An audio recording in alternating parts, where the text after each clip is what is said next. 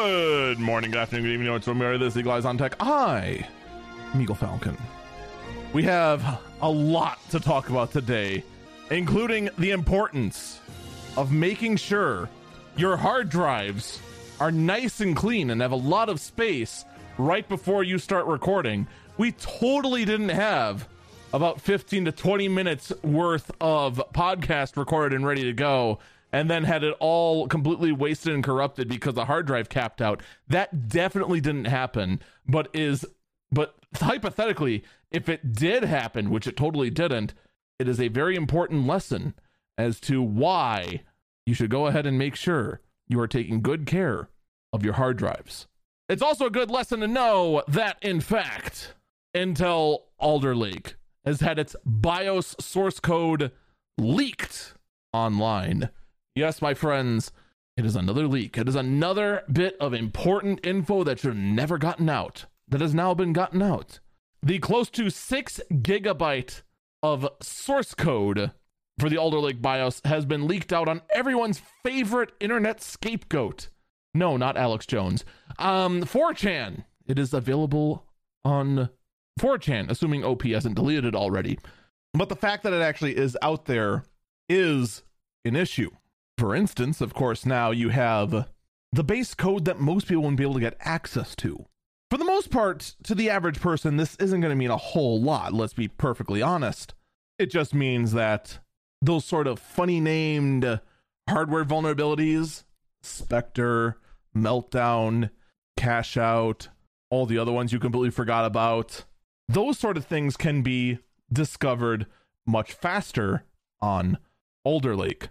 Security experts are already going through and investigating and inspecting the BIOS source code right now to try and see if they can find any security vulnerabilities, report them, and have them be patched.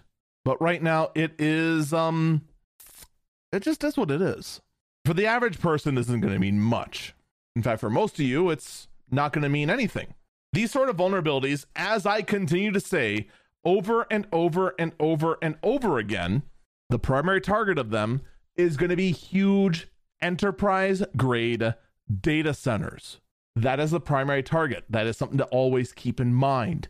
The average Joe Schmo out there, you or me, we're not the targets.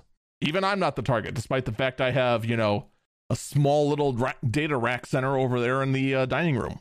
I'm not the target. There's far, far bigger fish to catch with that sort of thing. It will affect us, however, if any of the fixes for any sort of vulnerabilities that may exist would result in a patch that hinders performance. Because nobody wants to go ahead and buy a shiny new processor and find out you lose 20% of the performance right off the bat. How would you like that? Buy a new sports car, be really happy it does 0 to 60 in 2 seconds, then find out there's an update later to stop it from exploding, and now your 0 to 60 is now 3.4. You'd be a little annoyed. Just a little annoyed. That was probably a bad example because nobody really cares about that sort of thing for the most part. You know what people really do care about though? If your phone can't dial 911 or whatever your emergency number is, depending on wherever you are in the world. And in fact, the Pixel 6 has a bug where in fact it cannot dial emergency services. In fact, if you try to dial emergency services, what will end up happening is the phone will enter emergency call mode and will then be unable to make any calls whatsoever. Cool. It's so fantastic.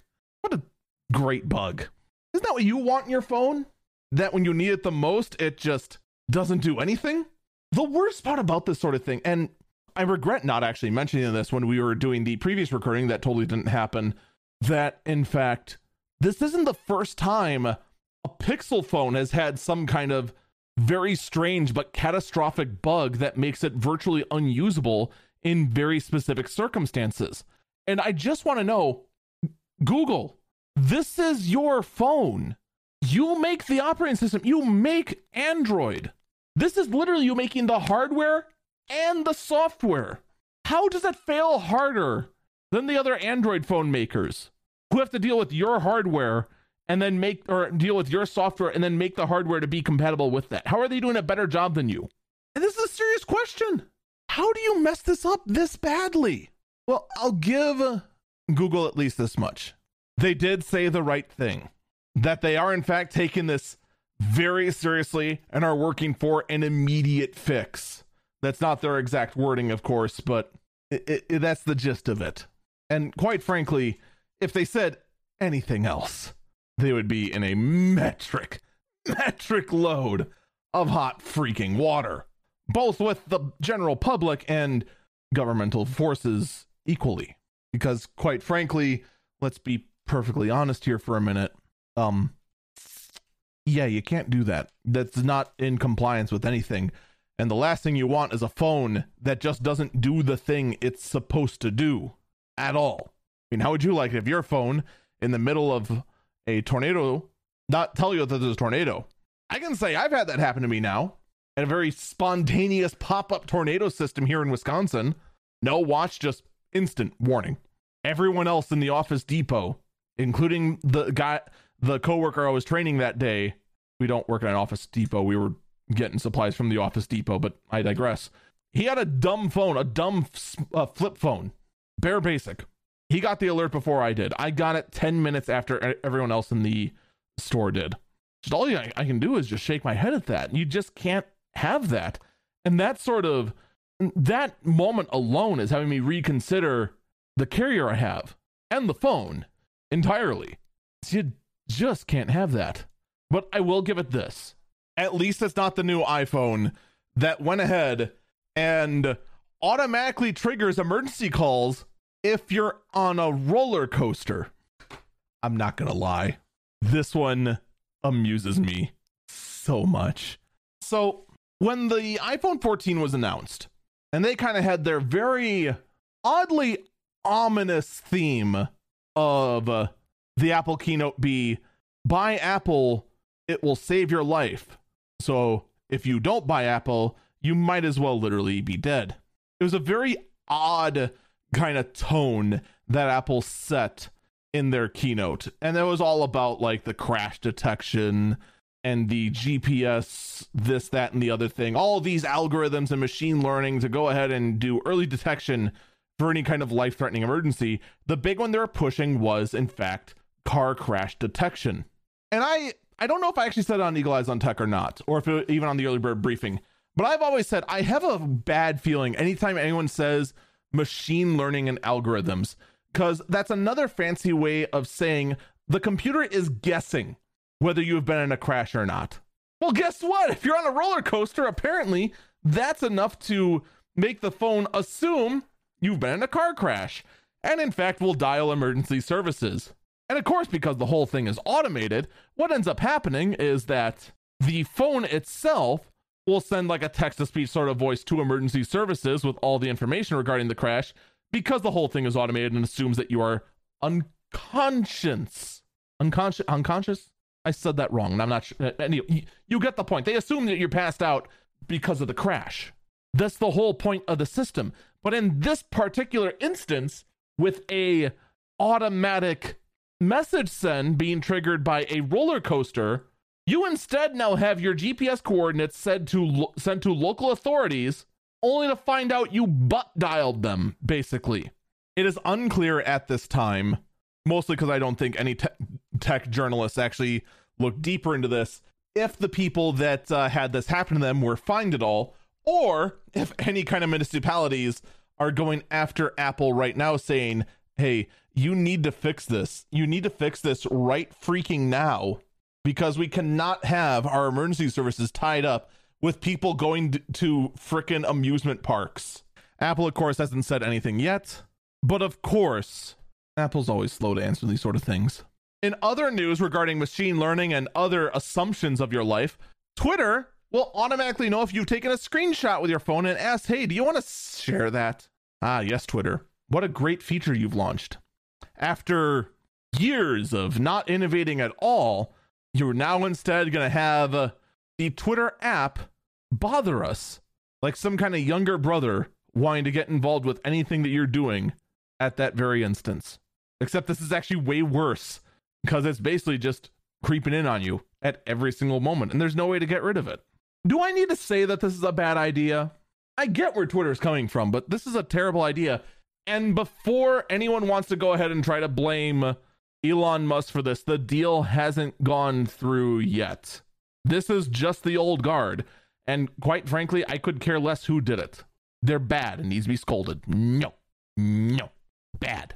I just gotta say, it's very important when anyone does anything bad, you call out the correct bad actors.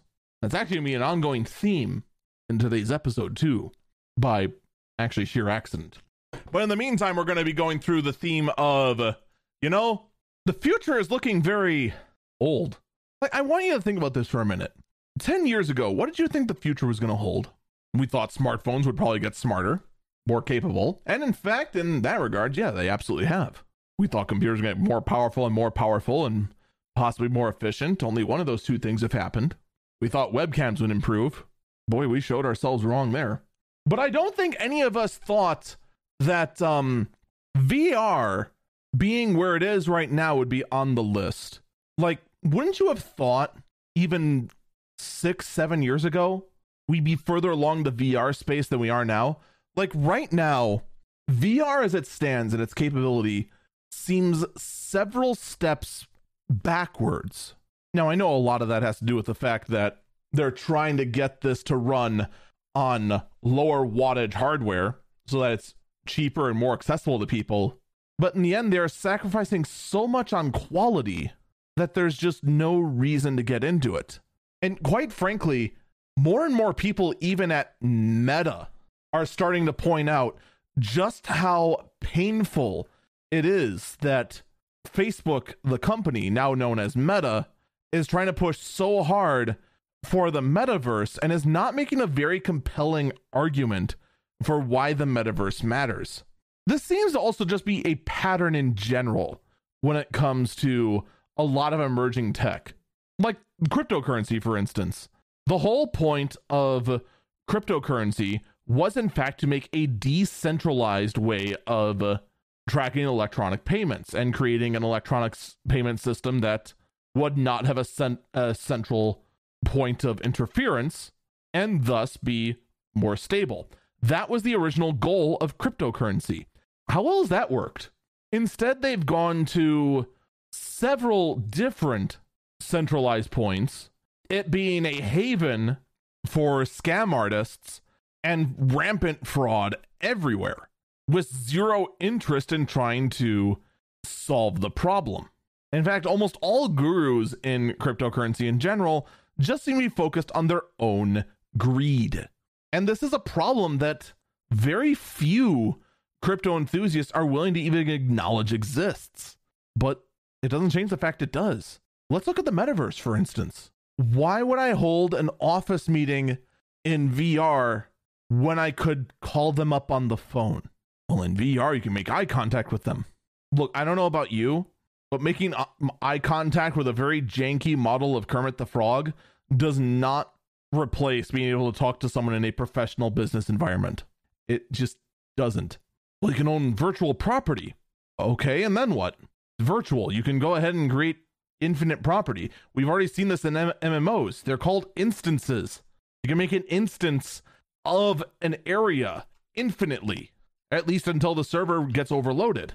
Like, it really does come off more and more and more as a handful of high-end business execs seeing the future as VR and just cannot explain to anyone else why it is the future. And it's actually starting to cause some discontent within Meta. And if you have people at Meta unable to even figure out and put into words why the metaverse needs to exist, why it should exist, why it should be allowed to exist, what's the future of your company? You're doing this massive push and no one cares.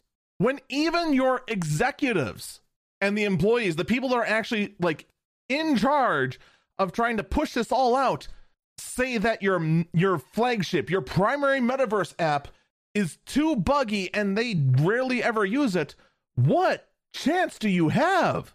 And by the way, the picture I love, and everyone's reusing this picture, is the selfie that Mark Zuckerberg took inside the flagship metaverse app Horizon Worlds, where I just cannot believe they were dumb enough to put this out.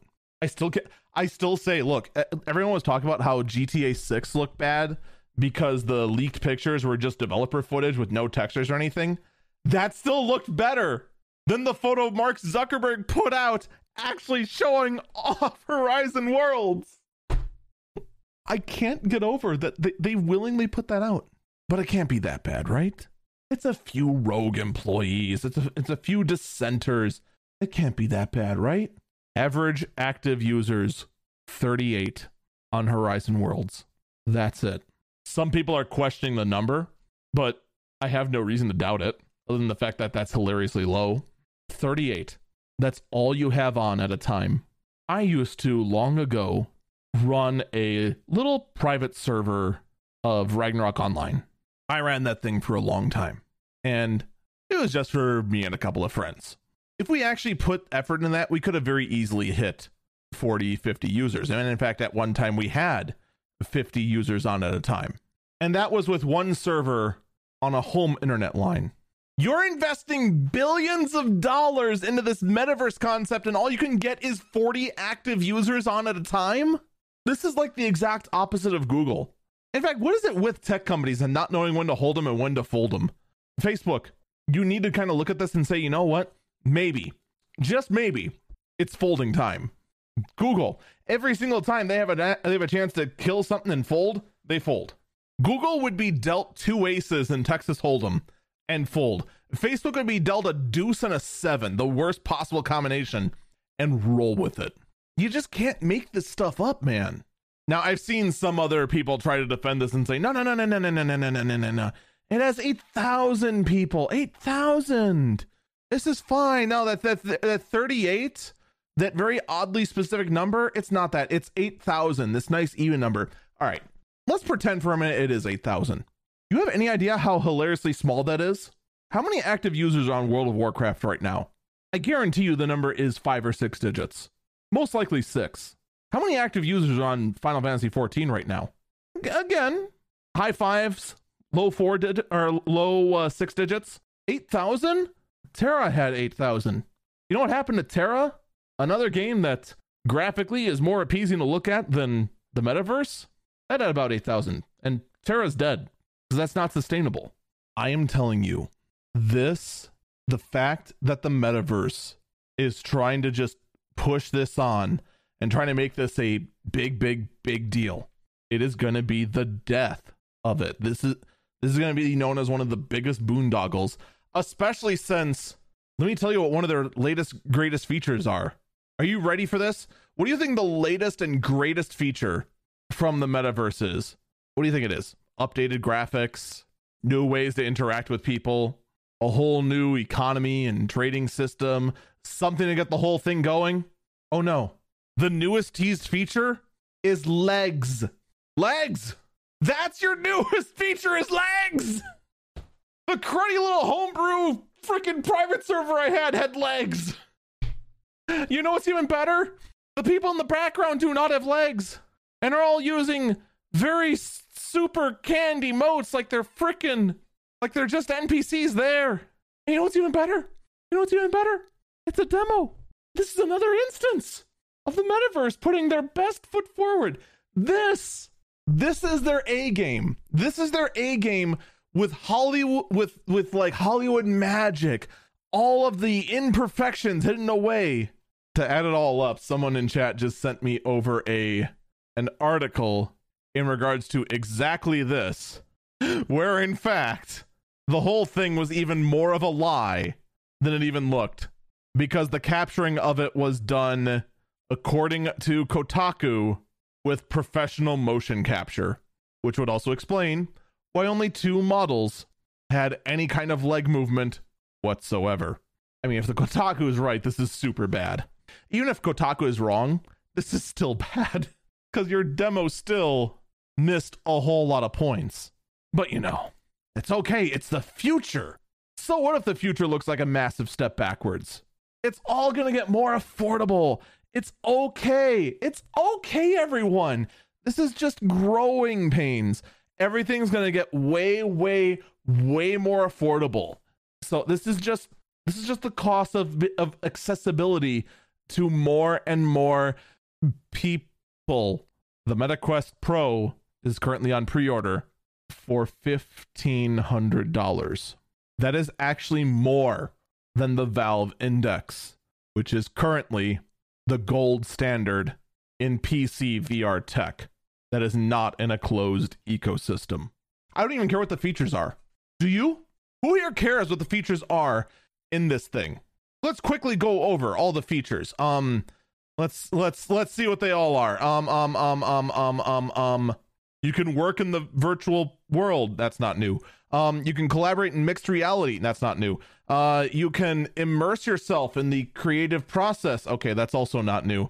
You can build a living room in your living room. That's not new. You can even if you're feel like you're across that's also not new. The ultimate wearable technology buzzword. Look, more buzzwords. You can multitask. Okay, that's not new. This isn't me going through some other third-party site that wants to rip on Meta. This is literally from meta.com/quest/quest pro. It literally cannot make a good sales pitch for why you should pre-order this $15,000 headset. I'm sorry, $1,500 headset, not 15,000. For the average person, 1,500, 15,000, it might as well be the same thing. It's still unreachable. And I'll just tell you this right now. If you're contemplating 1,500 for a headset, don't get the Meta Quest Pro. Get the Valve Index. You know, the one that actually is tested and not locked into Facebook's stupid walled garden. If you're really going to spend that much.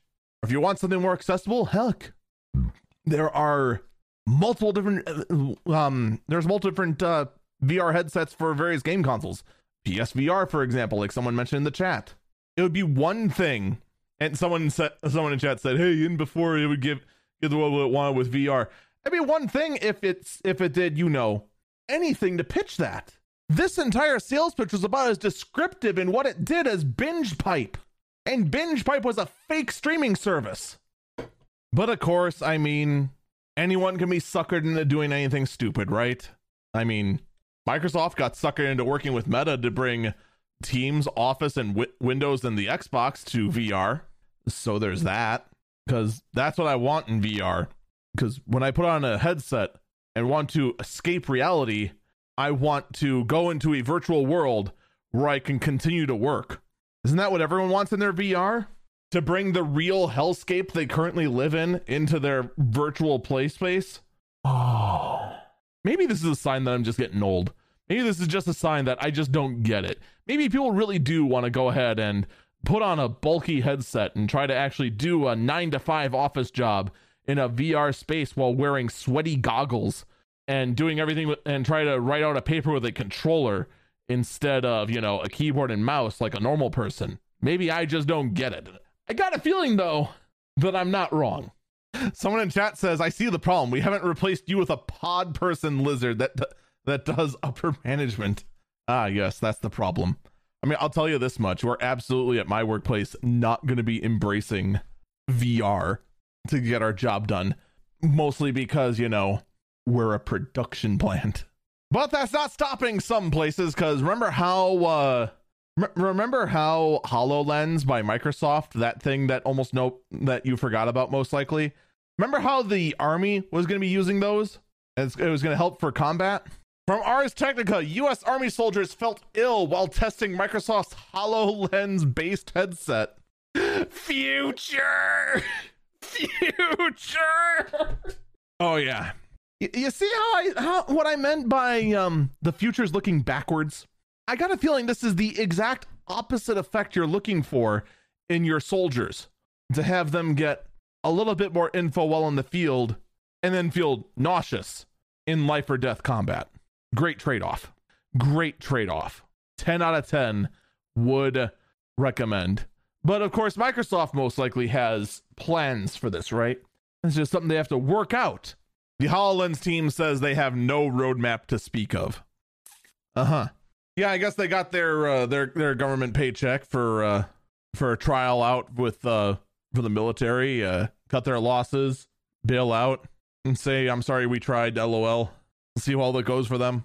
You just can't make this up. You just can't make this up. But you know what? At least Microsoft can go ahead and make up any kind of lost revenue with one simple method, right? Because in the end, Microsoft has two basic bread and butters: creating operating systems and releasing new versions of Microsoft Office every 2 years that give very minor updates to the Office suite and have tons of offices by hundreds of license for every single computer there is. Or, they could just take a page out of every single mobile games playbook and just make it a subscription service.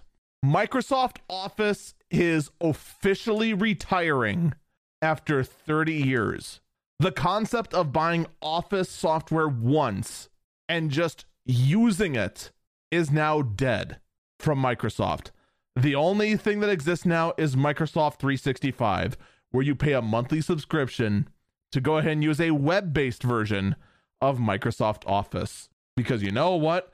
If the Chromebook version of doing office work is good enough for scrubs, it should be good enough for the professionals. What a great future we live in. A future where if you're not online, you can't get work done. If there's an internet outage, you can't get work done. If there's any kind of problem, you're out in the middle of nowhere and want to quickly get some stuff done, well, you're doomed. I was going to say something else with some other expletives, but nope, that's just it. Traveling on the road? Nope, no office work for you.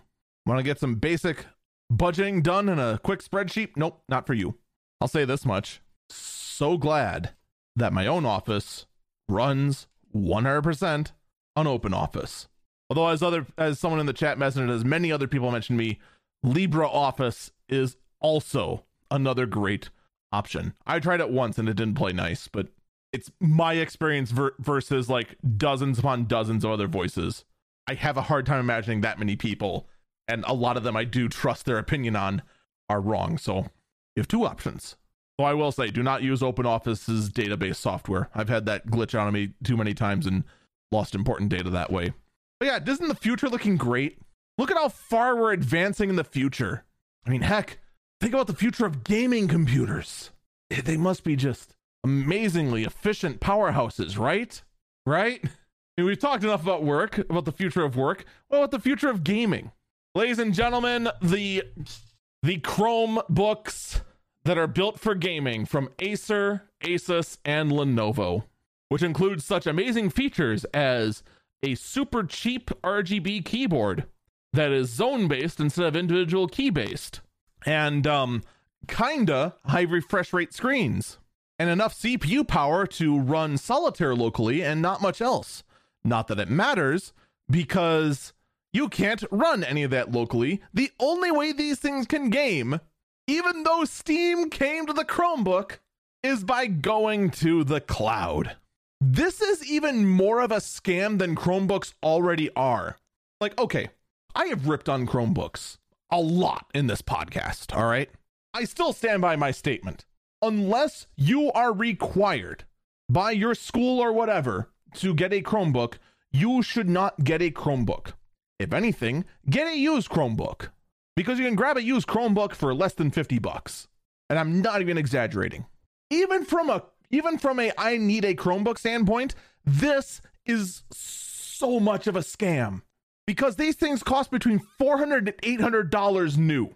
Like $400 is already considered high for a Chromebook. Like Chromebooks are usually around $200 and $300 new.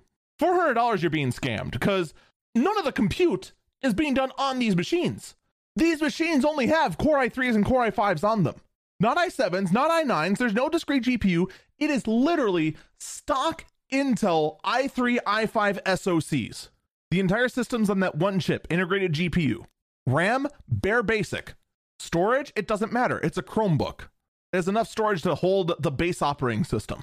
I can give a few instances where it makes sense to get a Chromebook, but very, very few, and there's usually still a better option. There is literally zero reason to buy these. Because here's the spoiler for you. In the world of cloud gaming, the high-end compute is done in the cloud.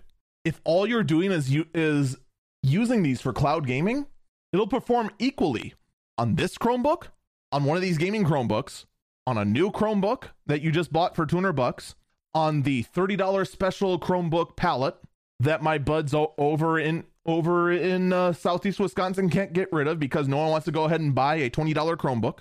Or if you went ahead and tried to play it on a toaster, on a literal toaster, they will play at the exact same performance because all the compute is done not on the device. It is done somewhere else. I have said friends don't let friends buy Chromebooks. I think even the pro Chromebook crowd that just wants to troll me and watch me get ranty about how Chromebooks are the worst thing to blight the computer space in a long, long time will agree with me on this. This is a literal scam, not a metaphorical one, not a, oh, it's a ripoff. This is just no, don't get this. Okay, maybe the $400 one if you just want to show off at school. But if you spend $800 on a gaming Chromebook, just hand off your credit and debit card to your significant other. You have lost purchasing privileges. That's it. It's over. It's over. You no longer are allowed to buy things. You have made such a poor financial decision that it's just like it's over. Just no. Don't do this. This is not the future. Maybe it'll be the future in 30, 40 years when all gaming requires a 2,000 watt GPU and you physically can't have one in your 120 volt house. But right here, no, it is not going to happen here. So why don't we finally take a break now that I've given you a peek into the future, and let's talk about the present, because the present has some very, very interesting things like Intel's NUC system, their ultra small portable computer, getting about as big as a full-size tower. We'll be back.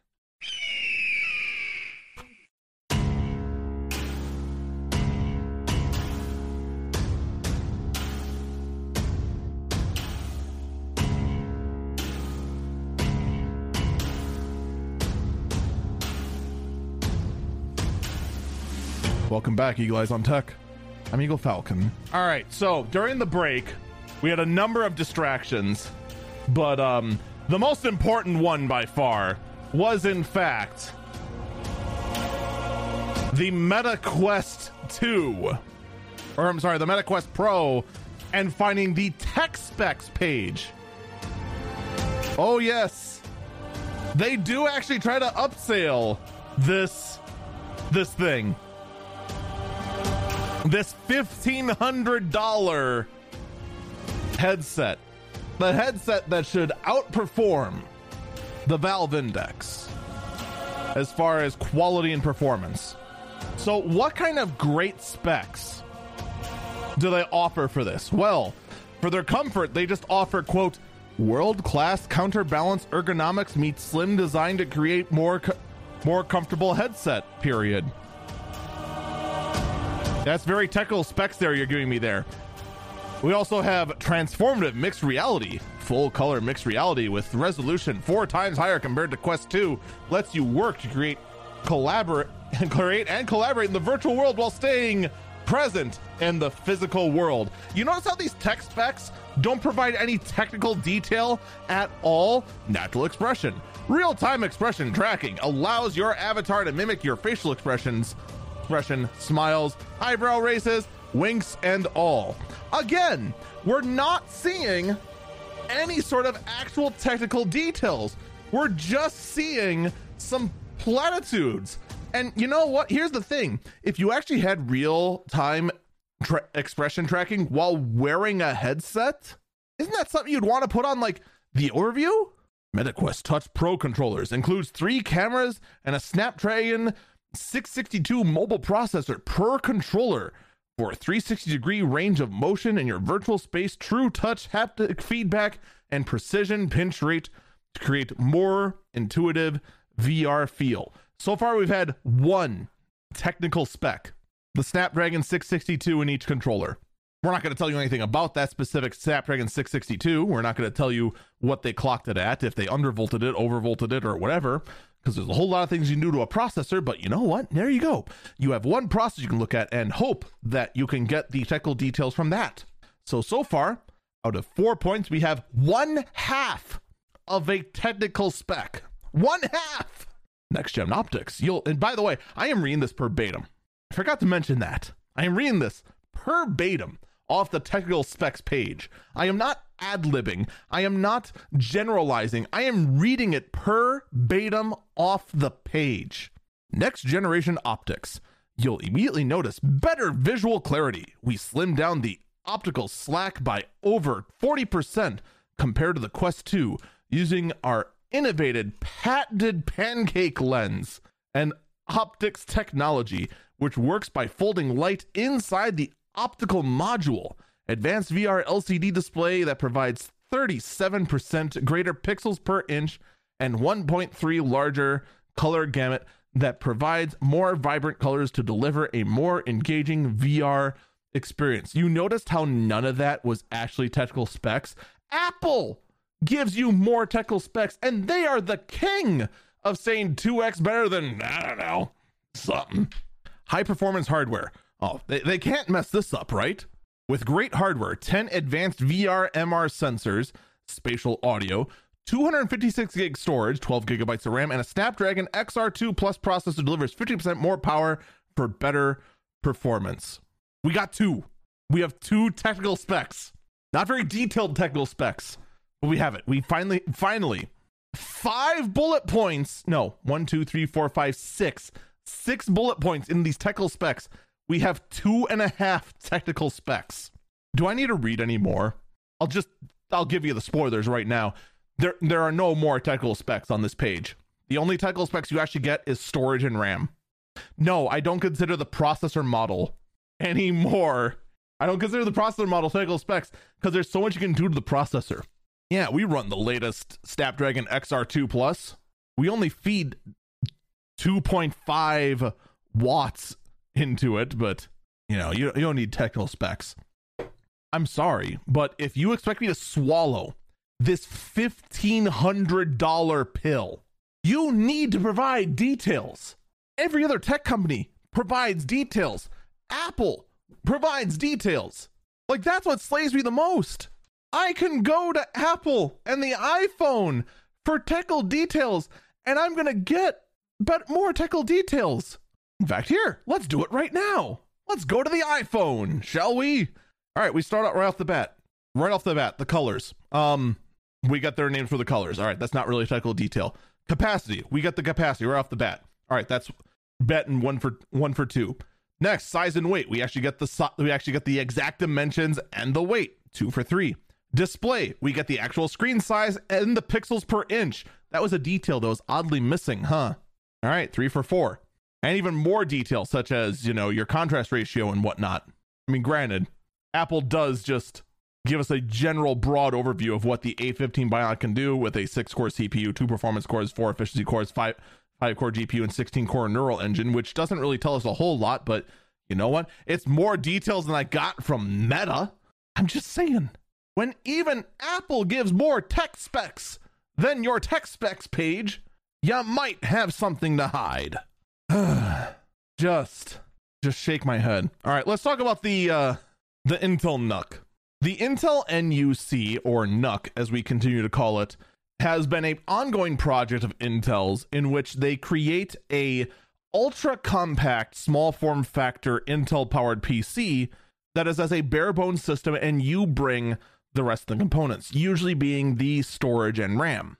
And this actually, to anyone who has never heard of a bare bones system before, this sounds like some kind of weird, strange highway robbery sort of thing, but this is actually very common in the PC space. Way more common than you'd think. So what's the problem with the NUC this time? Well, last year, Intel introduced a very interesting NUC in which they had a power supply, a mini board that had 2 PCI Express slots in it, and in one of the PCI Express slots went what they called a compute node, which was basically a laptop board that slotted in and did pretty much all the thinking for it. Was basically the whole computer. In the other slot could go a full-size graphic card. It was actually a very interesting concept, though it started getting a little too big before the NUCs were able to compare with a Mac Mini as far as size. Now, oddly enough, the Mac Mini has actually gotten pretty big compared to what it used to be, but It is what it is. So the new NUC actually debuted, oddly enough, at TwitchCon. One of the few interesting things to actually come out of TwitchCon, oddly enough. And, well, if you told me this was a NUC, I wouldn't believe you. This thing is the size of a standard tower. This thing is massive. So in it, they have a compute module that has gotten a fair bit bigger because they decided to go ahead and attach a bigger heatsink to it. The whole compute module is now the size of a graphic card, which doesn't seem like a bad idea until you realize you still got to figure out a way to get a power supply in there to power it all. And now the slot for the GPU is now big enough to handle a triple slot GPU, which is now becoming much more common. Thanks, NVIDIA, by the way. Super stoked about the GPUs that are big enough to make me wonder if they're going to fit in my car. Okay, they're not quite that bad, but they're pretty bad. Like, no joke. I know we are not talking about it yet, but there are actually a number of RTX 4090s that are actually out there. Actual things you can actually get that are not a concept that are big enough. You have to contemplate whether it actually will fit in your case or not, even if you have a standard case. Like, I have 2 workstations here, which are very, very, very standard size cases. Like, they are built to like every standard possible because that's what workstations are built to be. They're built to be standard high-end systems. The 49s wouldn't fit. They just wouldn't. They're too long. But getting back to the point of the NUC, what do you gain from this? Like, seriously, we're now getting to the point where this thing is big enough to be the size of a standard computer tower. What is the point? Right now, we just don't know. This is just something that Intel has shown off. They always kind of have these crazy concept sort of things. I don't think the value is there. Previous NUCs have always been a bit more expensive because it's a high amount of compute and a small form factor. This is not a small form factor. Now, what other people have shown off from TwitchCon, and unfortunately I couldn't find an article of it, is Intel showed a home-built gaming PC that what it did do is have one of these compute modules plugged into the home-built gaming PC and have that compute module be the streaming PC inside the gaming PC, using an integrated ARC GPU as the encoder and just having the HDMI pass through the compute unit, drawing off the 75 watts of the PCI Express slot to go ahead and do everything. That, not gonna lie, fascinating. And I do wonder if that's gonna get out of the concept phase that they showed off. Judging by the fact I can't find articles of it anymore, either shows that A, the tech media is really, really boring, or B, that Intel is very quickly 86ing the project. All right, let's actually talk about the RTX 3090. So the RTX 3090, its independent reviews have gone up and in fact are now available for purchase. You can now actually get your hands on did I say 3090? I meant a 4090. I am probably going to do that a lot more than I want to admit. So the 4090 is available. We're seeing prices anywhere from $1,700 to $2,000. I'm not too surprised. I expect the prices to go down simply because it seems more and more people are waiting before they buy. And here's something we noticed about the specs of the 4090. The 4090 actually performs better than what a lot of people expected. It actually is like noticeably better. Okay, compared to a 3090 and a 3080 Ti, it is roughly anywhere between 50% faster to double the performance. What's far more interesting is the power draw. NVIDIA on their own site said the TDP was 650 watts. That is what they said specifically on their site that I'm bringing up right now to confirm that I didn't just pull that number out of my butt. They now actually corrected it on their site. They now correct it to what it actually is. People are seeing it's only drawing between 425 watts and 450 watts. But I do remember that initially it was a 600 something. That's the far more fascinating thing, is the fact that the power draw is nowhere near as bad as what was initially being said, but they didn't want to say anything. And as someone in chat is pointing out, it is still a lot. But considering the fact we were bracing for 600 watts, that we are bracing for, holy cow, this thing is going to go ahead and pop breakers, that's not horrendous. And the other thing to consider, This is the second most powerful GPU NVIDIA is going to make in this stack. This is the worst case scenario. This is the Halo product. This is going to be the GPU that only the most well off or highest end systems are ever going to see. And quite frankly, this is the overkill product. The only people who are going to buy this are going to be content creators that want to go ahead and show off just how much they could push a game to being as pretty as possible with third-party add-ons like post-processing and whatnot, or professionals that need a whole lot of GPU compute, or idiots who just want to say, I have a 4090 in my system. Yeah. A lot of people are actually more complaining about the connectors that are using the PCI Express Gen 5 cables that are super fragile. Fortunately, third parties are already making more durable versions of these PCI Express Gen 5 cables. Most people wouldn't recommend doing this. However, there is a far bigger win in the world of NVIDIA, okay? The 4090 is, it is what it is. The bigger win, though, is the fact that people are reporting very short lines at the pre-order launches for these 4090s. That, I feel, is far better. Because we always say, vote with your wallet, vote with your wallet. Well, a lot of people are voting with their wallet by not showing up. Good stuff. Very, very good stuff. I do want to also point out for the 4090 that it will, in fact, have a lot of support for 4K gaming and whatnot because it has that much power under the hood, but still uses DisplayPort 1.6 instead of DisplayPort 2.0. Also, it's only PCI Express Gen 4. Your almost $2,000 card is not using the latest standards. How much future-proofing is that? You think they heard me? But you know what a far bigger win is? The next cards to launch in the NVIDIA product stack is the RTX 4080 and the RTX 4080. What was infuriating about this is that one 4080 is the 16 gigabyte model and the other is the 12 gigabyte model. And the 12 gigabyte model is a radically weakened GPU compared to the 16 gig model. This was literally an instance of NVIDIA trying to BS its consumers into thinking that that the only difference between these two is the RAM, when in fact they are two much different GPUs. They are two completely different products. And we have been very vocal in saying to NVIDIA, we're not stupid. We see you trying to BS us. We're not happy. This is offensive. And it is. This whole kerfuffle with the 4080 and the 4080 is an insult. And considering the fact you already lost EVGA, your number one GPU board partner, because they didn't want to work with you, this makes things even worse. And I have to imagine that this was part of the reason that EVGA left.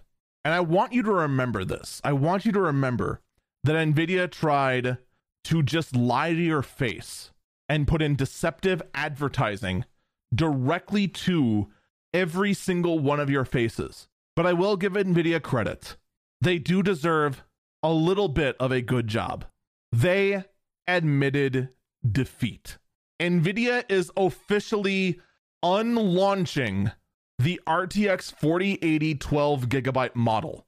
That GPU, which was effectively the 4070, but they didn't want to call it the 4070, will no longer launch on November 16th. Instead, only the 4080 16 gigabyte model will now launch, thus throwing all of their board partners into chaos as they are now preparing these 4080s with 12 gigabytes of RAM on them and had all the boxes ready to go, but now canceled the launch a little over a month to go before it went. Simply because, quote, as they say here in their press announcement, the RTX 4080 12 gigabyte excuse me. The RTX 4080 12 gigabyte is a fantastic card, but it's not named right. Having two GPUs with the 4080 designation is confusing. So we're pressing the unlaunch button on the 4080 12 gigabyte.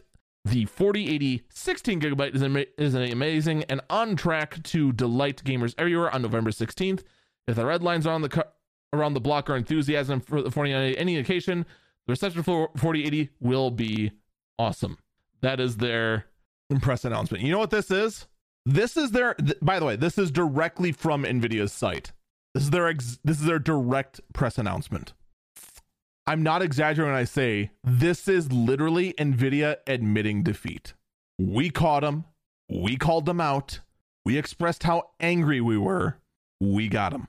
And they caved and decided against doing their deceptive, scummy, pathetic, offensive marketing strategy of trying to launch two 4080s and assume we wouldn't be able to tell the difference between one that was the true 4080 that actually matched the specs and the other that was 10% less of a card with the same name.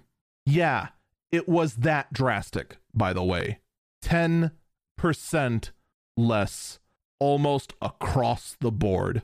Cut down GPU die, cut down bandwidth, cut down shader cores, cut down RTX cores, obviously cut down RAM. It was not a 4080, not by a long shot. So at least we can say that. We can declare victory in the name of actual decent consumer support. A bone was thrown to the crypto mining community. A bone was thrown to the cryptocurrency community with the light hash limit, or the light hash rate, being removed from certain RTX 30 cards. The latest driver update has undone the LHR that honestly most good crypto miners already found ways around, but it is now gone. Officially, LHR is no more. Why would it be? What are you going to do? Mine Ethereum? Oh, wait, you can't.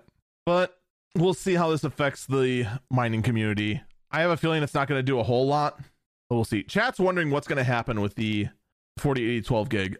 I don't think it's going to be the 4070. And it might end up being the 4070 Ti. Maybe they'll go ahead and call it the 4070 Super. Maybe the Super moniker will come back. Maybe, just maybe, because I already think they already have a 4070 planned. And based on what we've learned from EVGA and the fact on how early in the life cycle of these cards that prototypes start being made and production begins, I have a feeling the 4070 is already planned and is already out there in testing and going out there. Maybe even the box are being made for the 4070. But you know what might just happen? To throw people for a real loop, they might just call it the 4075. Won't that confuse you? Whoa. The last digit can be something other than a 0? I'm not ready for this world. Oh, who am I kidding? If we've learned anything from the GTX 16 series, it's going to be the RTX. That's going to be the RTX 4076. No. The RTX 4077. And then others can make a cyberpunk thing about it or something. I don't know. We'll see what they do. It's going to be interesting because this is the first time that NVIDIA has ever unlaunched something. But then again, this is also the first time that NVIDIA has been blatantly caught in their absolute top tier scammies in all of this. What can you do? What can you do? You know, getting back to our whole the future looks bleaker sort of theme we started with there.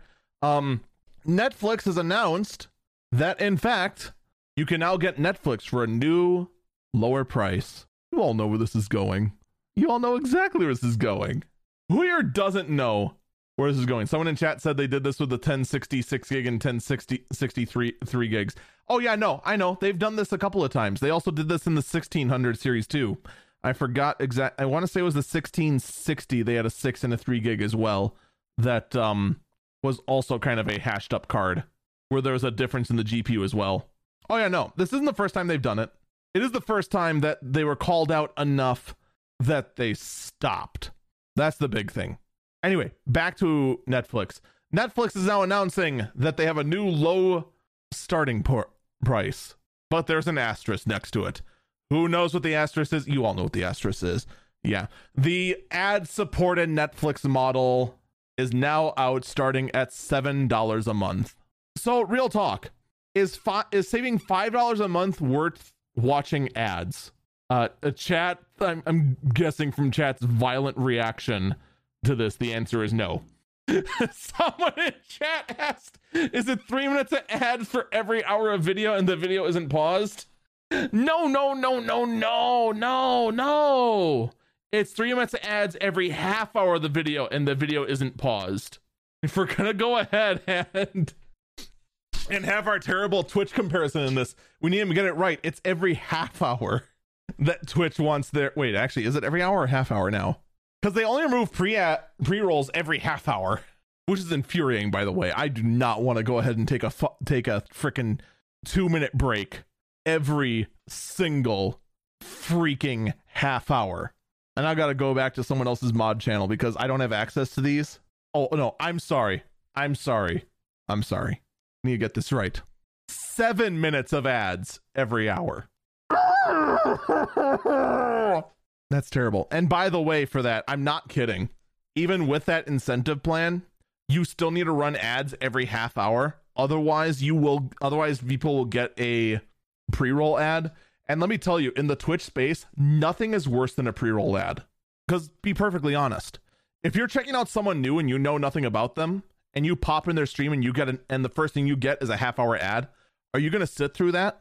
Considering how low the quality can be of a lot of new and starting up streamers that don't know any better, odds are no. Very, very, very few would ever want to do something like that. So the people taking these ad offers, which I'm not cool enough to get because I'm a scrub, have to go ahead and paste them to every half hour. Whee! Isn't that great? It's just great, isn't it? It's just fantastic. But Netflix going ahead and $7 a month with ads. It'll be hard to say how often the ads would be. Is it going to be something where it's just like, all right, here actually we go. Never mind. They actually do have all the details. All right. The ad format at launch, ads will be 15 or 30 seconds in length, which will play before and during shows and films. To help advertisers reach the right audience and ensure our ads are more relevant to consumers, we offer broad targeting capabilities by country and genre. Advertisers will also be able to prevent their ads from appearing on content that might be inconsistent with their brand. So this unfortunately doesn't say how many ads would play in a row. Like, for example, I have Hulu with ads. I don't know why I have decided to hate myself this much, but I do have Hulu with ads. I think I only save like $2. It's a terrible life decision. But their ads are only roughly like 10 to 30 seconds. But for each ad break, 4 of those play in a row. Unless I'm playing it on my PC, then it has a hard time loading any of them and then none of them play. Whoops. Someone in chat says they saw an ad on a channel for an ad blocker. Brilliant. You know, not gonna lie, assuming the ad blocker gets a good payday out of it, hey, they're doing really well. They picked their target extremely well. Hey, are you sick of all this BS? We are too. Download this add-on. I can't fault them. It's brilliant. So that is the thing. It is finally happening. Now then, back to the whole theme of future. Phil Spencer has accidentally shown off the Xbox Cloud streaming device. Right up on his very top shelf in this picture, he just kind of oopsie daisied. It's right there. While trying to show off this Vault-Tec, he also showed off the Logitech Cloud, which now you clearly know that this whole thing was staged because no one in their right mind would have bought a Logitech Cloud. Other than to say they bought a Logitech Cloud and now can go ahead and put a troll review on Logitech's site. So by accident, they have revealed the Xbox streaming device codenamed Keystone. Could you imagine if they called that the Xbox Series as well? It's just like an Xbox. It just can't play games locally. It's great. It's so good, everyone. Don't you want an Xbox that can't play games locally and can only do it over the... I'm telling you, these cloud streaming devices, if you expect these to sell for like any decent amount, you have to have the starting price be very low. We're going to take our last break here. When we come back, I want to talk about the great saga that is Microsoft versus Sony versus Activision Blizzard. We will be back.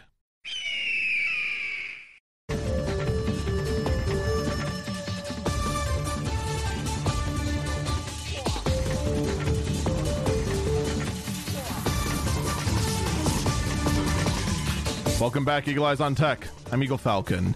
All right, so we're doing a countdown now, waiting until Apple has to either only sell iPhones in Europe with USB-C or face fines. In the meantime, Apple has been hit with another fine in Brazil based on their eco-conscious decision to sell iPhones without chargers. I don't know what I just said that tripped off the echo, but it did. And somehow mentioning the word echo did not trip off the echo, despite the echo being its keyword. No, none of what I just said triggered the echo, including that just now. I don't get it. But in any case, Apple has been slapped with another fine. This one is going to be roughly $19 million to the Sao Paulo Court of Justice in Brazil. I do have to wonder, does Brazil plan on also going after all the Android phones that are also doing this? Because I'm not going to lie, a part of me would feel more joy than I actually should in watching everyone trying to copy Apple getting hit with this again. And someone in chat asked, didn't I cover this before? We did. And it happened again. No, this is actually the same. No. Wait. So here's what it is. We covered this going to court. That's what it is. This went to court back in September. This is the result. Apple has been fined $16 million. Or actually, they've been fined $100 million. They were fined actually 100 $R signs, which this website does not feel like translating into what that actually is. On top of that, previously, Apple also received a 20 million, I'll just call them Brazil dollars, because 9to5Mac, who is covering this, did not feel obligated to tell us what Brazil dollars are. Echo, what is the name of currency in Brazil? It is the Brazilian real. That's what it is. So previously they were charged 20 million reals. That sounds weird to say. I mean, I know that makes sense. I know it's going to make more sense in Brazil. They speak Portugal in Brazil, right? Portuguese, I mean, right? Today on things I don't know about Brazil, other than very, very fascinating dash cam footage. I mean, I'm sure that sentence makes more sense, that the name real makes more sense in, Portuguese. Okay, I was right. And like in English, calling currency real just sounds weird. Welcome to culture differences. Wow. Anyway, enough about showing off my ignorance of other cultures and then fully admitting my ignorance of other cultures. This is just Apple just tacking on fine after fine after fine after fine. So actually, I was right. We covered a one before that was 20 million. This is a new one that's now 100 million. I can't wait for the next one where the Court of Brazil charges 500 million reals, which actually might be enough to actually make a dent in Apple's wallet. Because I mean, to keep it by comparison, the 20 million reals is roughly 3.7 million US dollars. The 100 million reals is roughly 19 million US dollars. And when your net worth as a company is like, it's over $1 trillion now, right? Like just barely. Millions don't really like make that much of an impact, which is crazy to think about, by the way. Now, granted, that 1 trillion is including the value of all of Apple's assets. So it's not like they have $1 trillion of cash sitting in a bank vault somewhere. It's tied up in a giant spaceship looking campus that they say is carbon neutral, but I start to wonder if it's just meant to take off and all their equipment and this, that, and the other thing. You get what I mean, I hope. Even so, though, when you're talking roughly 22 million USD, that's not much to them. All right, let's shift gears over to the Activision Blizzard deal. So, we haven't talked about this in a while. I'm sorry, I can't let that comment go. Someone in chat said that, but that campus has clear glass walls, as opposed to opaque glass walls. the concept of I don't know why. Maybe it's just because we're recording this really late in the evening now. But just saying, like, oh man, it has clear glass walls. How many other opacities of glass are there? Like most would just say there's either clear or translucent of some kind, whether it be a frosted glass or a smoked glass or a stained glass or something like that. It's anyway. I'm trying not to get too distracted by silliness. The UK is was stepping in before in regards to Microsoft trying to purchase Activision Blizzard. In the meantime, Activision Blizzard is doing everything in their power to make their name have as little value as possible. I'm sorry, but I mean, how many of you are actually excited now when Activision Blizzard launches something? Like, it is actually impressive how quickly their name is just kind of gone, and they were a developer darling for the longest time. It's sad. It really is.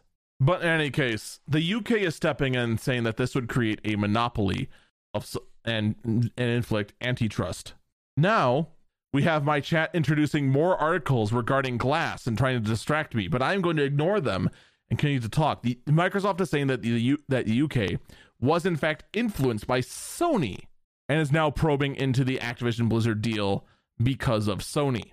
Now, this gets really interesting because Sony is oddly not innocent in all this. Like, they are trying to say that this would be terrible because, of course, if Microsoft gets access to Activision Blizzard, every Call of Duty player will ditch Sony. That's been like one of their things they've been pushing, that this kind of exclusivity that could possibly happen would be terrible. What's the biggest thing that the PlayStation 5 has going for it? Yeah, it's kind of all their exclusives. Just a little. Just a wee little bit. All the exclusives they got going for them. Granted, it's a lot less now that Square Enix has discovered the glory of releasing on both the PlayStation and the Epic Game Store. Someone in chat said, it's so exclusive you can't buy the console. Oof. Yeah, there's Sony's other problem. You just can't buy the console at all. I'm actually now very curious if the link I used to buy the PS5 finally went to sold out. Yep, it is out of stock. It took it long enough, but finally, the link where I bought mine is no longer available. It finally sold out. All right, all right, folks. It's official now. It's back to being a unicorn. It's unavailable. Oh no, never mind. You can now buy the PS5 with Call of Duty Modern Warfare, apparently.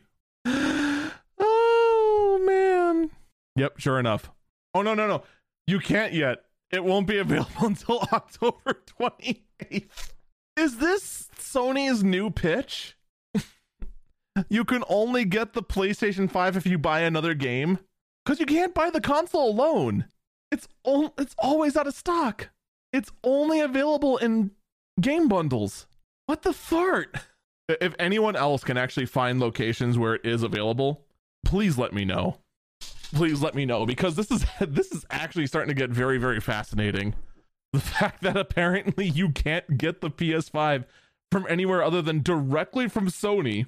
So now they're not paying any retail outlets to actually hold their consoles at all, and only with a game they want. I'm not the only one that thinks this is really, really sus. Very, very suspicious. Someone in chat, I'm feeling very sarcastically, is saying they were told that Walmart keeps them in back. You should try asking for them. I got a feeling the answer is no. No, they don't. I don't know. You know what? Let's go ahead, and since we're already so distracted from Sony and Microsoft pointing fingers at each other and seeing who can call the kettle black harder, let's just go ahead and go to walmart.com and see if there's any PlayStation 5s in stock. Let's take a look. PlayStation 5 console. And we go there, and apparently they're available, but only at scalped prices. Yep. Going to walmart.com. They are not available in any in-stores, but only from third-party sellers who are selling them for $150 plus higher than... I'm sorry, no, these are actually way higher. $200 plus from what the actual retail price is. Slow freaking clap. Anyway, back to Sony and Microsoft having a complaining match. Microsoft has gone on the record and said that the claim is silly because in fact the PlayStation user base is significantly larger than the Xbox, even if every Call of Duty player ditched Sony. according to Microsoft. I want to see your statistics for that. Considering the fact that the Xbox has been outselling the PS5, and this is actually been a very interesting little trend that we've been seeing, that we're even in Japan, where the PlayStation should be king, the Xbox is outselling. I want to see those statistics. I really, really do. I'm very curious in these, because I got a feeling you made that up. I got a gut feeling that is 100% made up, because it just doesn't matter.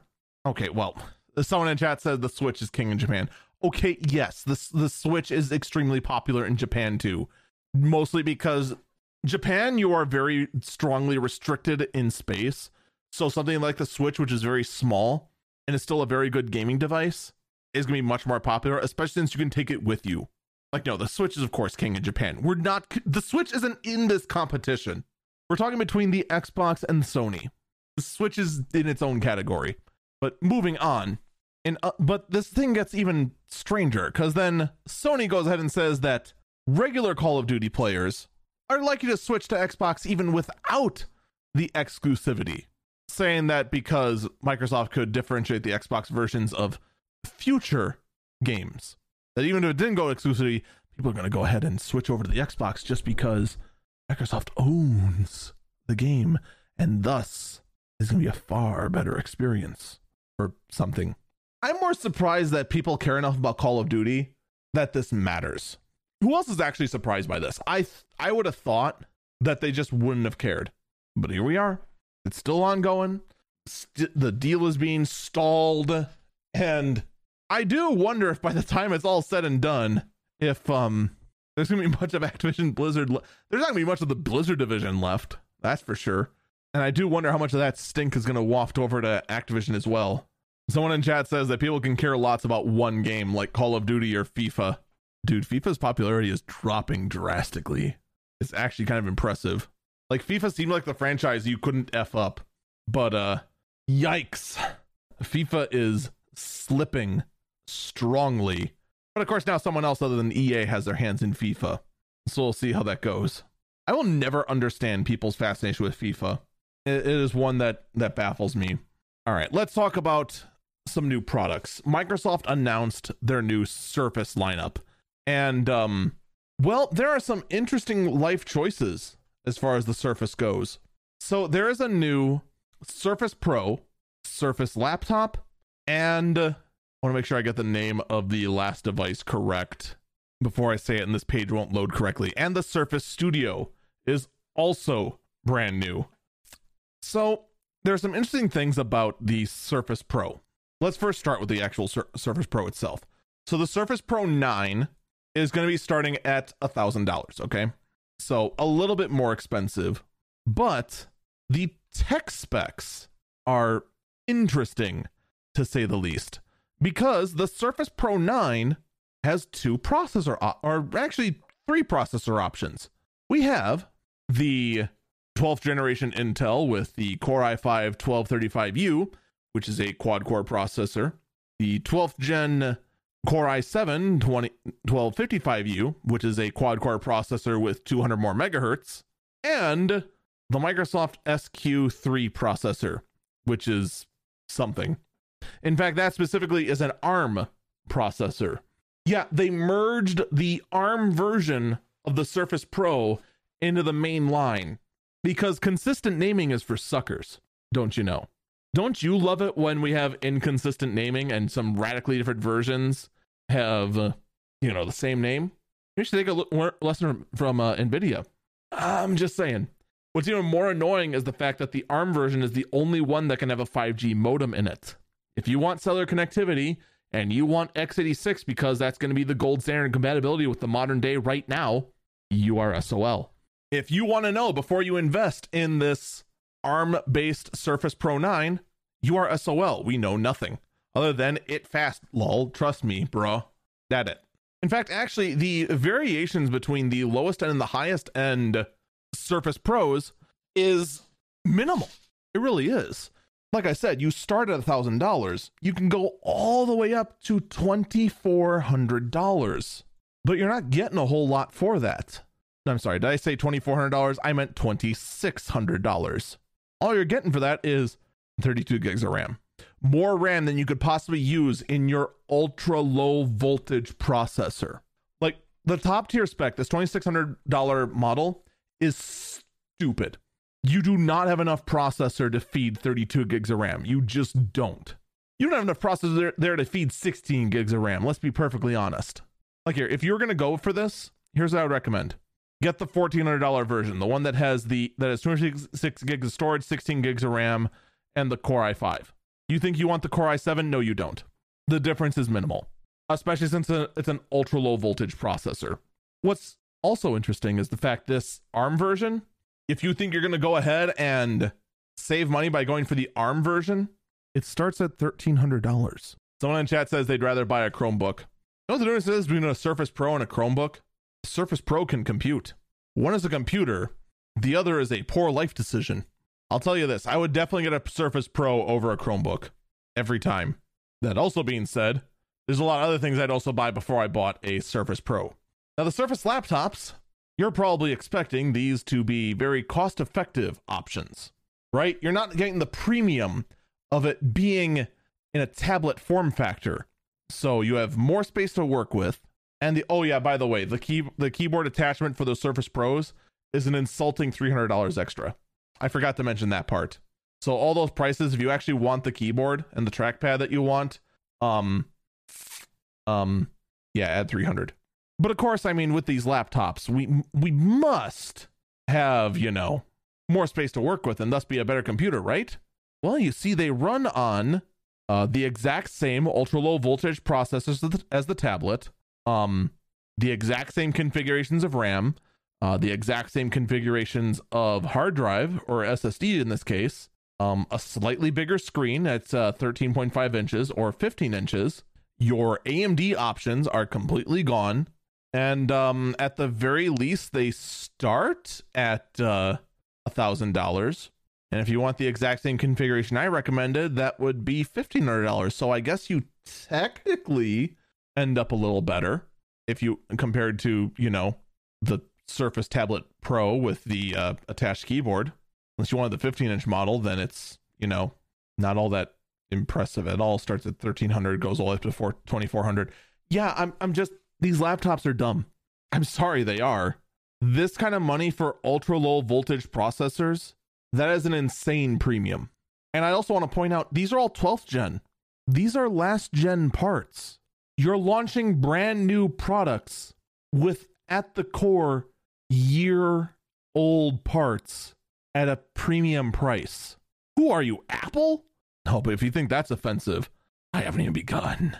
No. The worst offender is the Surface Studio 2 Plus, which is their all-in-one, admittedly really cool-looking desktop computer.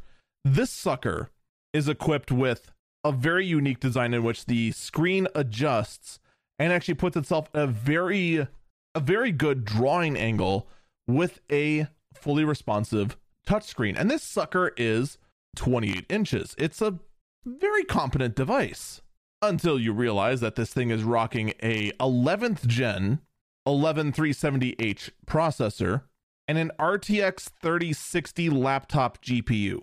If you're hoping this processor is some kind of monster, you will look it up on the ARC like I am doing right now and find out that it is a quad-core part that has a max turbo of 4.8 gigahertz, but sits at a comfortable 3 gigahertz or 3.3, depending how it feels, and is in fact a laptop part.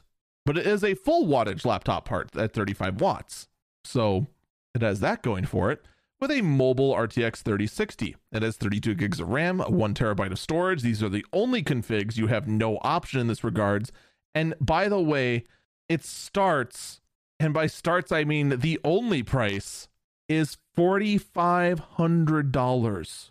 $4,500. What on earth are you smoking? That is actually insane. Someone in chat said at least the stand is an extra. Oh, thank God for that. Thank God that the $1,000 stand is included as you're buying $600 worth of last 2-year-old gaming laptop parts for $4,500. I used to be excited for the Microsoft launches. I used to be excited to see how these Surface products would evolve. And all I've seen them do is somehow successfully out Apple. You look at this and tell me this isn't exactly what Apple would do. It's insane. This is just completely unacceptable. This is inexcusable. It really, really is. All right, let's rapid fire through our last story, shall we? First off, Valve put up for sale its official Steam Dock, or the Steam Deck dock. However, there are some software and firmware problems in regards to FreeSync issues, and they are currently working on a fix. Honestly, good on them. I'm a little surprised that could actually be one of the reasons why they're holding off for so long on launching the Steam Deck dock, which just sounds like I said something very dirty, but I'm not 100% certain. Anyway, remember, they were waiting a while to launch this dock, and this dock was actually one of the most compelling reasons to get a Steam Deck. Most likely, this is actually something to do with the software both in the dock and, more importantly, actually in SteamOS itself. But I do believe that this will be handled and it will be fine. In other Valve news, they have actually removed the Steam Deck trailer or actually edited the Steam Deck trailer so that the Switch emulator icon was now gone. I wonder why that happened. Man, apparently Nintendo wasn't too thrilled about the concept of legal emulation on the Steam Deck. Man, that's crazy. Crazy how Nintendo just absolutely hates anything but the most pure of original hardware, and any kind of emulation, legal or questionably legal otherwise, is just absolutely frowned upon, and immediately the worst is assumed. Oh man, it's moments like that I don't really some days, Nintendo, some days. An update on Overwatch 2's launch. Overwatch 2 had a bug where apparently it was very easy while typing in chat to accidentally purchase items from the in-game store and then to just unlock things. Complete accident. Well, Overwatch 2 has now fixed this bug. They will not be issuing any refunds because of this bug. That quote, all those unlocks are meant to be final. What saddens me most about this is that Blizzard will get away with this. That's what disappoints me the most, because all the people who would complain about this are gone. And I want you to remember this. Unless Blizzard later backtracks, that enough blowback comes to them and they backtrack from this, this is what Blizzard is now. They are the ones that put it, that I'm not going to say they intentionally did it, but have a bug that made them more money and refuse to do the right thing. Remember that. It is very important that you remember this isn't the Blizzard of back in the day where they were for gamers by gamers, that they were an outlet in which they made creative and unique games. They now exist exactly as we feared they would when Activision bought them and Bobby Kotick took charge. They are soulless, money-grubbing monsters. And if you ever doubt it, you ever want to try and explain away, oh, well, Diablo Immortal was not done by Blizzard themselves. They just had a little bit of a hand, and part of Tencent went ahead and made it. It wasn't actually Blizzard that had a hand in it. And oh, no, they just went to this very predatory model of the Battle Pass because every other free-to-play game went that route, and that's the way to have everything go. It's the future of free-to-play games. It's what's needed for the franchise to survive. Oh no, a cash shop and a subscription is necessary in an MMO that's producing no new content. No, it's necessary. That's what's needed to survive. You keep telling yourself that. My counterpoint will still be, when they had a chance to do the right thing morally, and really if anyone wanted to try and challenge us in court, the legal right thing to do, Blizzard said no, because that's who they are. In more exciting news, the Tesla Semi has been spotted. We haven't seen an update of the Tesla Semi in a very, very long time. So this is actually very exciting. We get to see the Tesla Semi any sort of changes and tweaks that's been done to it. Well, here's what we've seen. The Tesla Semi is in fact broken down and being rescued. I will point out a few interesting changes I've noticed on this thing. First off, it does look a little bit different from what we saw. So first off, the side skirt's a little different based on the model we saw previously. The other thing that's interesting is the fact that it now has large mirrors. The previous Tesla Semi didn't. It used cameras. So apparently Elon lost that fight. They are now actually going to be going back to mirrors. And I'm not going to lie, Elon's whole thing for trying to say that electric trucks are far superior to diesel because they break down less often and a lot more uptime, it doesn't bode well when the only one spotted in the wild is being towed away. I'm not saying that's a permanent black eye. I'm saying that's not a good sign when you're trying to go ahead and say that you're more reliable and the first time you see them is being towed away. And this could actually just be a simple, I'll be perfectly honest here. It is very possible that all this was just like a software bug and it didn't report its battery correctly and it's just being towed away because it ran out of juice. That is very possible. At this point, we just don't know. The actual video does show a wait a minute here. It is showing actually another which truck is that that's next to it? It is showing another semi truck next to it. It looks like an International LT is right next to it as well. So I actually don't know what's going on there. It's possible that International LT was brought in to take the load.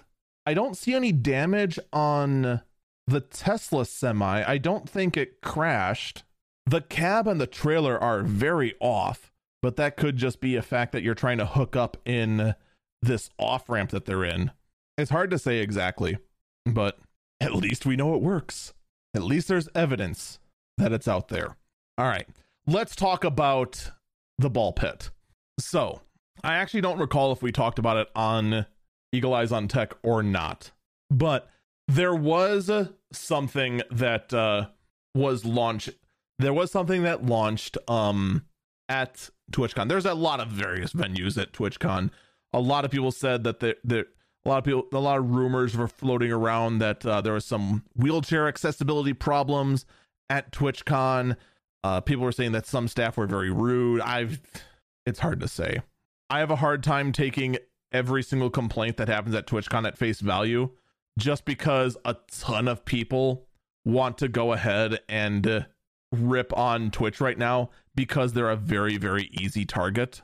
You really need you need evidence if you want to go ahead and rip on pretty much anyone, really. If you want to go ahead and rip on Twitch right now, you really do need some solid evidence, because it's very easy for someone like me to just say, well, that's just hearsay and it's just an easy target and all that jazz.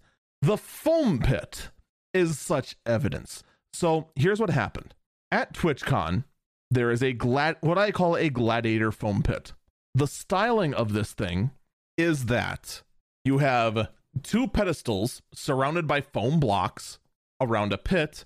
Two people go and stand up on the platform, hit each other with foam noodles, and try to knock each other off. It's actually very reminiscent to an old TV show called American Gladiators. It was kind of one of the mini games in it. And everything about what I said is actually fine. Foam blocks are actually very commonly used by stunt performers to absorb very tall falls, assuming you have enough of them and they're laid out correctly. It's not all that uncommon. One other detail I want to point out is the people running this. It was Lenovo Legion and Intel. A lot of people were quick to say that Twitch shouldn't be running this. They weren't. In fact, very clearly, in the clip that goes viral, you can see Lenovo Legion and Intel in broad freaking, it's very obvious that they're running this. Now, everything about this is fine. There's one detail missing. It is the depth of the pit. This pit appears to only be 1.5 feet deep. Now, I am not a stunt expert. I am not a safety coordinator. I am a computer enthusiast, part-time comedian entertainer, and I run a commercial laundromat. But even I can tell you this thing needed to be at least 6 feet deep to be able to absorb an impact if, say, someone willingly jumped off the platforms. This was very dangerous. And in fact, it was very dangerous. 2 different people, at least, went to the hospital, one of which had to have emergency surgery to have a rod inserted next to her spine because her spine was broken in 2 places. Chad is debating whether it needed to be 6, 10, or 15 feet deep. I'm saying 6 feet minimum.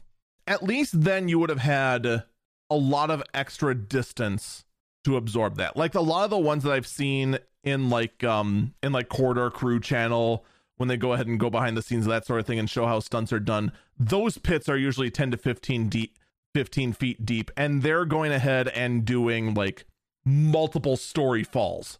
So I wouldn't say 10 to 15. I think that's a bit overkill. I think 6 would be well above adequate. Whatever the heck they had here, whether it's 1.5 feet, 2 feet, 1 foot, 6 inches, whatever the heck this is, it doesn't take a genius to figure out this was a bad decision. Now, a lot of people are quick to blame Twitch. I don't know what Twitch's involvement is with this. I don't know whether Twitch had any sort of oversight in this being set up or not, because it could go either one of 2 ways. Either A, Twitch just rented out the space in their convention to Legion Intel, or they were partnered up with it and helped with the setup, in which case Twitch is liable. And by the way, before anyone else tries to say, oh, they signed a waiver, they can't go ahead and sue. Oh, yes, they can. The exact letter of the waiver, of course, is going to matter a lot, but this still falls under negligence. And then also creating a false sense of security by providing this kind of foam, this kind of padding, and providing such an insignificant amount of it that it, in fact, created the illusion that you were safe and you absolutely weren't. Yeah, no, this is gross negligence, as someone in the chat just, well, not really said, but came close enough to saying. So no, I guarantee you, well, I can't guarantee you, but I would be stunned if the streamers who had to go to the ER are not talking to lawyers right now. And it would not surprise me at all if in the next couple of weeks, lawsuits came down to either Twitch, Lenovo, Intel, or some combination of those 3. So that is my take on it. All right. So before we immediately blame Twitch, I don't know what their involvement is. I still don't. I have a feeling we're never going to know until the inevitable lawsuit does come. In either way, I'll just say this much as far as Twitch. Someone should have said something. Like I said, I'm not an expert at all. And I've seen enough on YouTube to know that is nowhere near enough. Someone in chat says all 3 are likely to be implicated. I think they'll try to go for all. Again, a lot of it's going to depend on the waiver. The language of that waiver is going to matter a lot. And it's not going to be like how ironclad is that waiver. It's going to be where specifically that waiver is weak. Because if that waiver tries to say like, oh, Lenovo specifically guarantees your safety and all that jazz, oh, then they're going to go straight for Lenovo and ignore the other 2. I think that's going to be the only way all 3 are not implicated. So the language of the waiver is going to matter a lot because that waiver can be thrown back at them. Not always can a waiver be your ironclad shield in the court of law. Sometimes your bad language gets you in trouble. And that's why I say that's going to matter. But again, not a lawyer, not a legal expert, just a guy who has seen how this sort of thing goes down enough to go, I should get the popcorn. This is going to be interesting. But, let's get to the sillier things. Let's instead talk about how we are starting to reach the frontier, the limit of random things we can get running Doom. Ladies and gentlemen, the newest device that can run Doom is Notepad.exe within Windows. You think I'm kidding? I'm not. Yes, Doom running at about 15 frames a second in constant refreshing ASCII art in Notepad. I'll be honest. I'm not surprised that it was done. I am more surprised someone found the willpower to get it done. That surprises me more than the end result. The fact that there was enough drive to get the end result. I just want to know how long until Doom is playable on an actual notepad. I'm waiting. I'm waiting for it to happen. But, you know, a lot of you would have thought that would have been the last burb. That would have been the weirdest story of the week. Oh, no. Oh, no. Not even close. Not by a long shot. Is that the weirdest story of the week?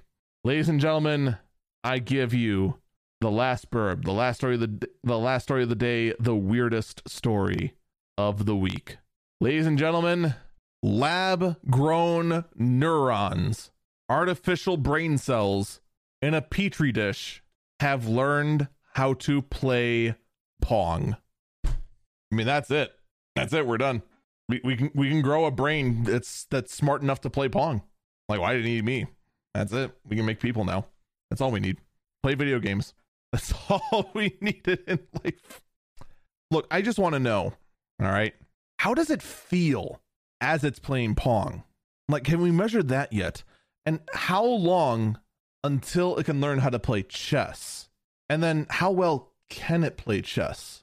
Because look, I'm just saying, I know a guy, if we're going to start talking about weird ways to play video games, I know a guy that's looking for a unique way to get an edge up in playing chess as it is. I know we haven't talked about the whole chess kerfuffle as it is, but man, that's also one that is just weird, man. You know, you'd think I'd have more to say about this. We're growing gamer brains in a lab, but pretty much all I can do is just blink, speechless, and just go, well, that's it. I mean, that's the most futuristic thing we've seen here, because it sure as heck isn't the metaverse. Folks, that is going to do it for this episode of Eagle Eyes on Tech. Thank you so much for listening, and I do encourage you, check out the daily podcast. The Early Bird Briefing airs every single morning at 5 a.m. Or I'm sorry, 2 a.m. It's late when I'm recording this. It's almost midnight as we're recording this. We went really late. But I also urge you to check out my other content, eaglefalcon.carrd.co. You can find my Twitch page, my YouTube channel, everything there. I promise more is coming eventually.